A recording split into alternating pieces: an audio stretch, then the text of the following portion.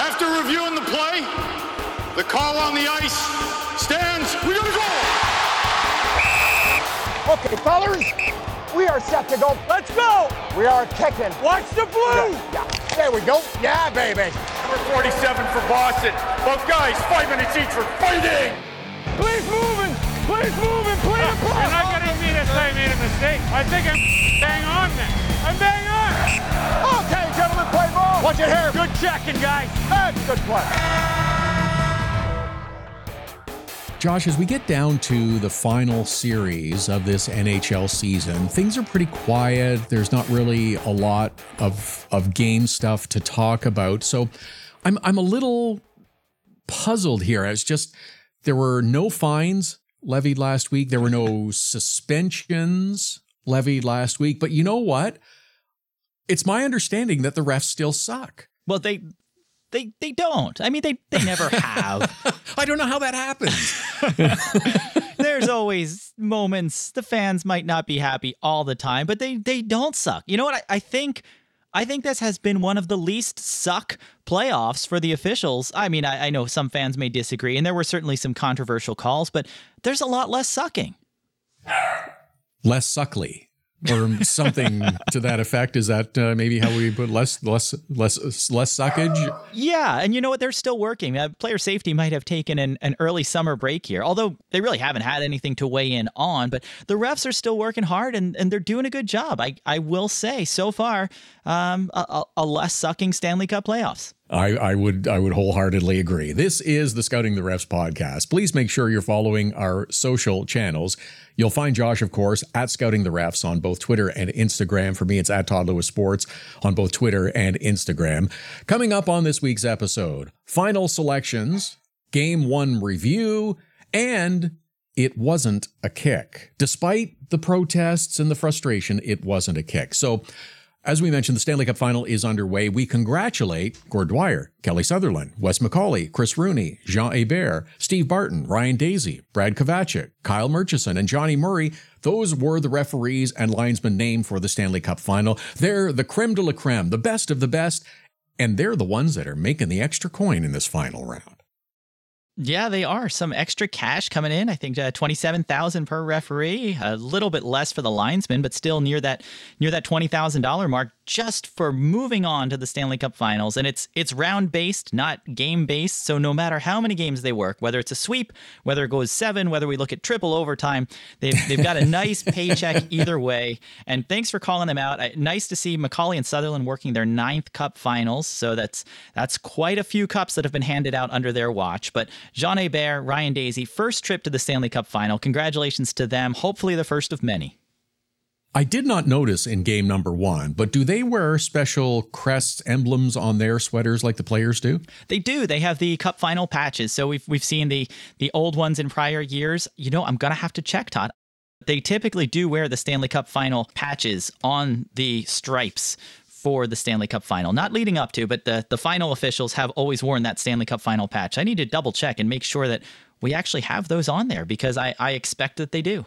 That's what I mean. I didn't notice them. I saw them on the players' sweaters, but I did not notice them on any of the stripes. Before we dive too deep into Game 1 of the Stanley Cup Final, there is one sort of loose end that we should tie up from the Eastern Conference Final. It turned out to be the game-winning goal by Steven Stamkos, and after seeing the first replay of this, it was really a quick happening play. It was bang, bang. I don't think anyone after the first replay thought that this goal should be disallowed. Well, maybe except Gerard Gallant, Igor Shesterkin. I think, as you said before we started, that maybe they would have a bit of a fuss. But I think it was pretty clear to say that the puck was not kicked in. It went in off the player's leg, which means it was a good goal. It was a shot that, unfortunately for Shesterkin, he couldn't hang on to.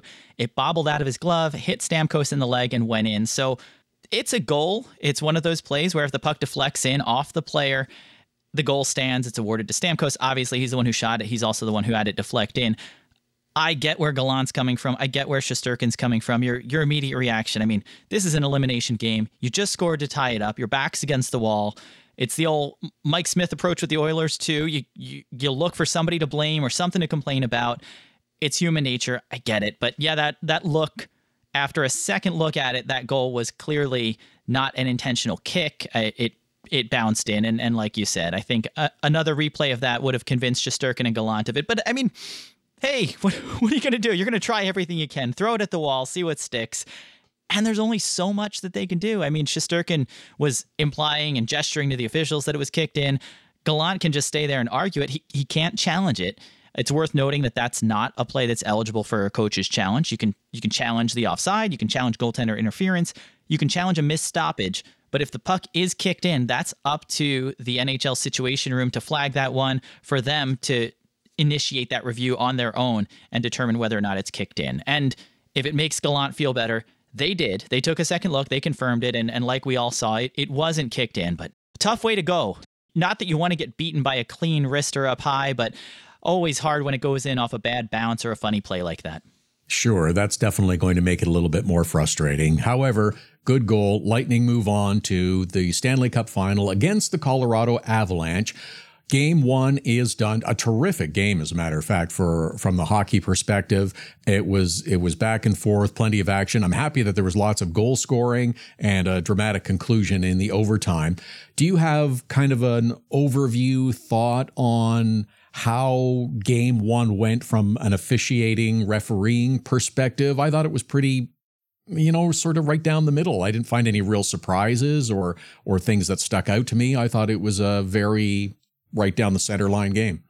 I think you're right, Todd, and I think it was, and it was called that way. It wasn't managed that way. I know people love game management, but I think it was called properly. It was called evenly and fairly, and that's what we're looking for in these games. And I guess a testament to the Stanley Cup final officials. These are the best officials in the NHL. That's who they're selecting to move on, and I think they called a good game. It was refs Gord Dwyer, Kelly Sutherland, both good communicators out there. Sutherland, if you're hearing the mics, if you're hearing any of the action on the ice, you are hearing him. I swear, the guy talks the whole game, and he lets the players know what's going on. They're just keeping guys out of the blue paint. He's telling them to watch the sticks. If you're hearing chatter, it's most likely coming from him. And from the players I've talked to and some of the other officials, you're setting that standard. You're letting guys know where the line is before you call a penalty. And then when you're calling it, it's consistent for both sides. And Sutherland's a master at that. Dwyer's great at it as well. So I think they set that standard, and then I think they enforced it. We saw 4 penalties for each team, one of each side getting an automatic, one for a puck over glass, one for too many men on the ice, but 3 actual infractions per side. And I think that was correct. I don't think they were letting things go.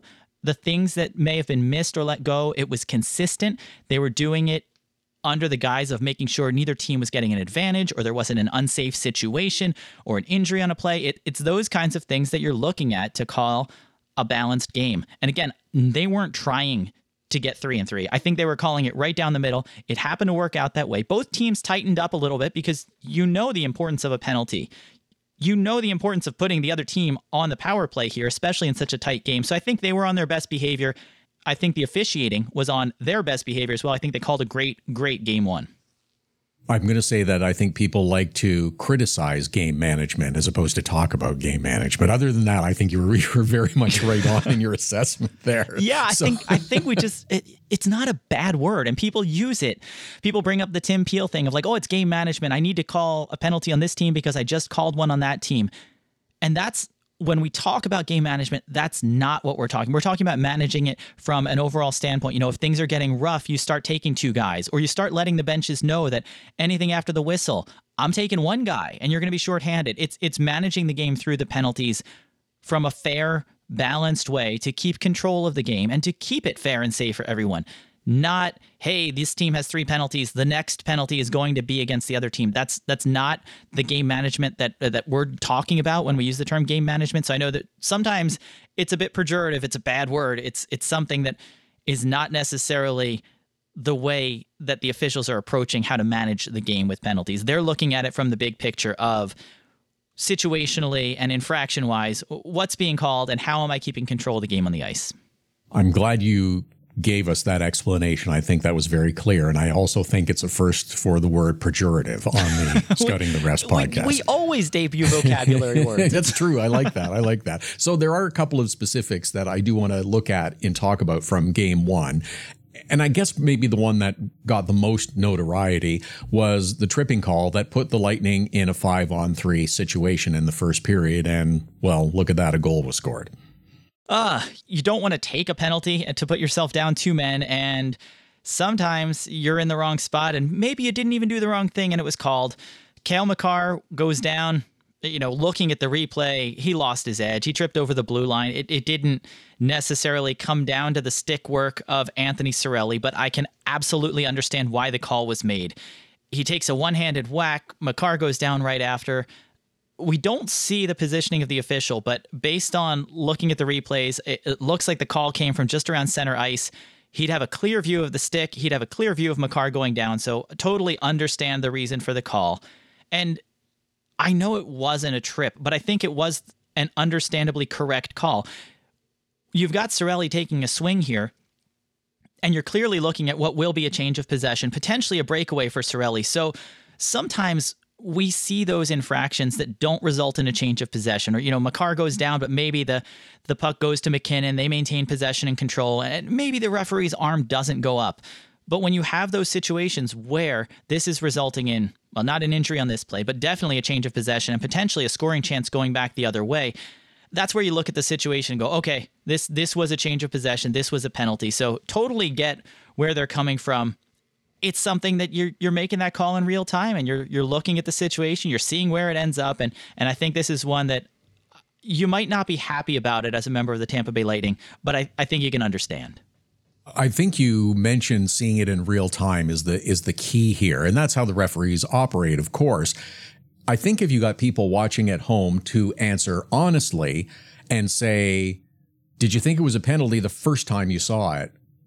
The vast majority would be saying, yeah, you're right. I called it a penalty initially, and you can't take it back at that point. You're right. I thought it was a penalty. I mean, you see him and everybody's eyes on him. He's the puck carrier. So this isn't even happening behind the play.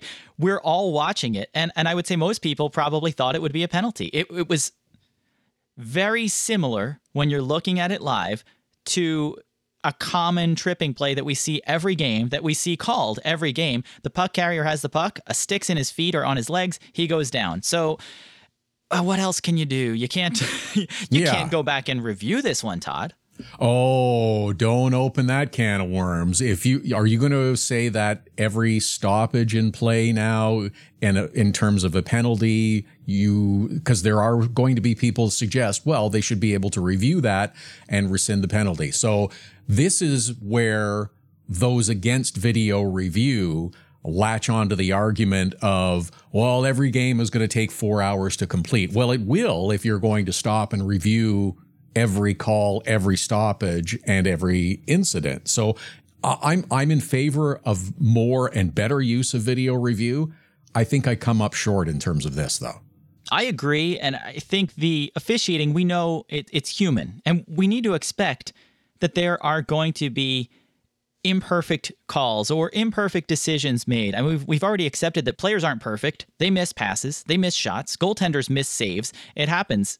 These are humans that are doing this in real time as part of the game. And I think we just need to accept that there will be calls like this that might go the other way. And it balances out over time. And it's nothing that's ever intentional, but you're going to have those kinds of plays.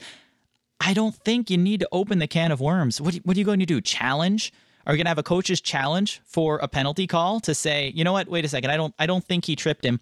I'd like to challenge that play and nullify the penalty, because that would be a nightmare. And we've seen coaches' challenges go down as the penalties get higher and as the stakes are higher. So the NHL, I think, has managed the coaches' challenge process. And I don't think they have any interest in expanding that to penalties. And I don't blame them, because it really would be a mess. Besides, if you're wrong, now you've got a judgment call. And this one's pretty clear cut, but how many of them would come down to a judgment call of, well, I thought the stick was here. No, I thought it was there. He fell on his own. He wasn't tripped. Do you really want to go down 2 men because you challenged a penalty there? So I feel like it would be a hard one to do, but I don't even want to open that door. We could make the same arguments and have the similar discussion for another call that went undetected in this game as well. It was against Victor Hedman of the Tampa Bay Lightning, and there was a high stick that came up and kind of bonked him on the nose.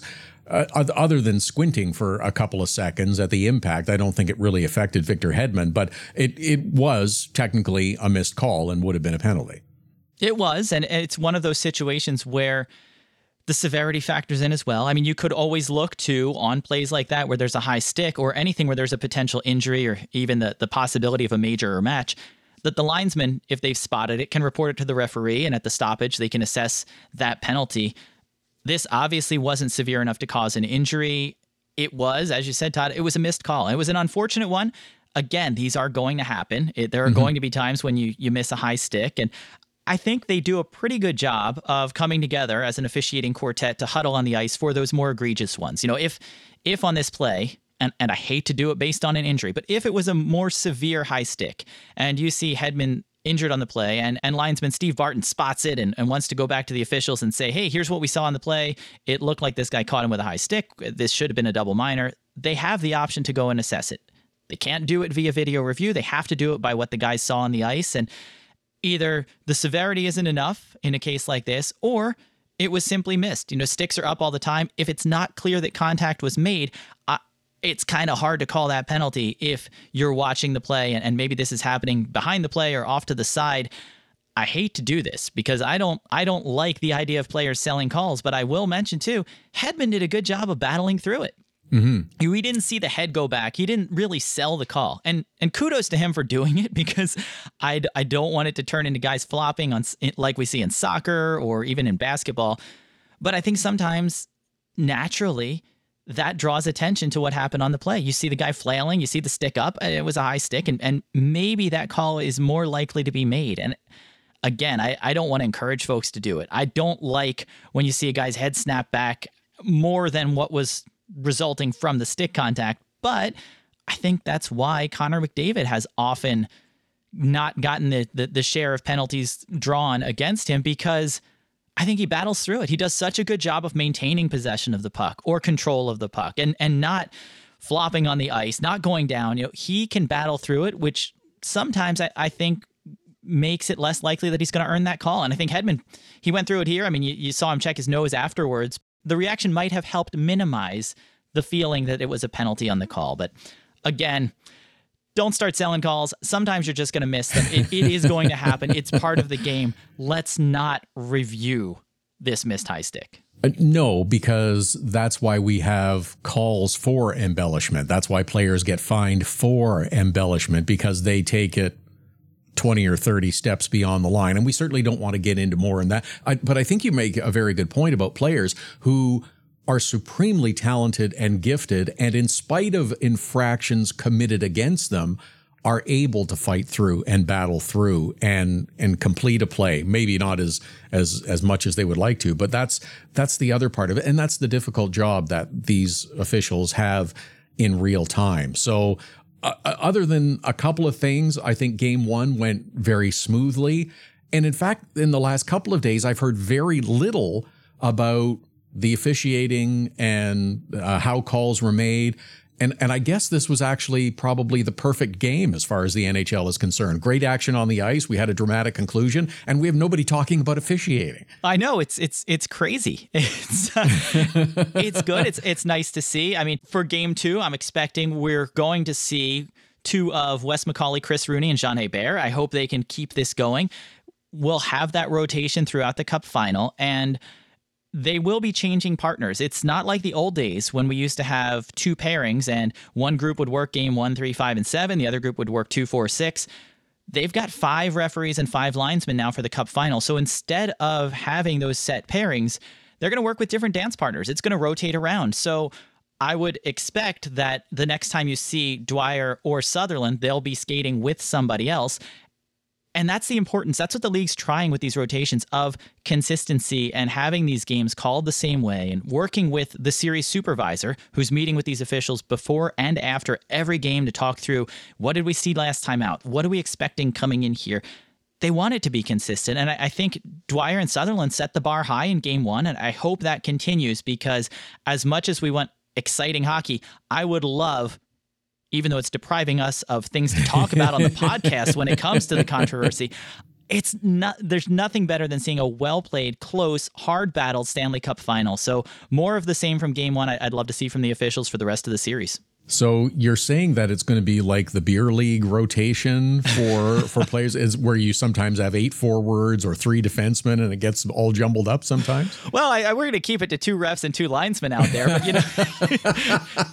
you never know what the pairings are going to be. So it should be interesting, and it'll be nice to see that carry through and to try to maintain that standard. I will say there's no way we make it through the whole series without some sort of controversy, Todd. It's bound to happen, or potentially even player safety having to step up. But we can hope for a nice, clean series. Or dare I say, manufactured controversy, trademark pending, with one of the coaches perhaps suggesting that the other team's players are taking liberties and the officials should take notice. We haven't heard any of that yet, but is that inevitable at some point? We have 2 smart coaches out there, and I think these guys know how to use the tools that they've got. They both had great seasons and great playoffs from a coach's challenge standpoint. And I think they both have shown an ability to use the officials, or at least their remarks on officiating, to their benefit. This was a close game. We were even in power plays. We were even in penalty minutes. It went to overtime. I mean, by all measures, this was about as close of a game as you could get. There's no benefit for them throwing officials under the bus. There's no need for them to rally their team under everybody's against us, and even the officials are against us, and we need to battle past this officiating. They don't need to do that yet, but both coaches have shown in the past that they are willing to do that. So I think as their team needs it, as they feel that maybe they got the short end of the stick, and maybe it comes with being down 2 games in a series or something like that, I think this is in the arsenal of Bednar and Cooper, and I think they'll bring it out when they need to. So yeah, as a motivational tool for their players, and believe me, the officials know this as well. They know that sometimes the comments about officiating are directed towards the officials, but more commonly, it's towards the players. It's to get the players to kind of give them, I don't want to say an excuse, but to rally around something, or to give them something else other than saying, hey, it's on you guys. No, the refs were out to get us. They were against us this game. We can rally the troops with that kind of call. And I would not be the least bit surprised for either team to do this, nor would I be surprised when the officials see it and go, yep, we knew that would happen sooner or later. So the good news for our next edition of the Scouting the Refs podcast, officiating controversy is inevitable. Thanks for listening to the Scouting the Refs podcast. Be sure to follow us on social media at Scouting the Refs on Twitter and Instagram, and follow Todd at Todd Lewis Sports on Twitter and Instagram. Make sure you like and subscribe to the podcast. Thanks again for listening. Stay safe out there. Keep it clean. Watch the elbows. We'll see you back out there on the ice.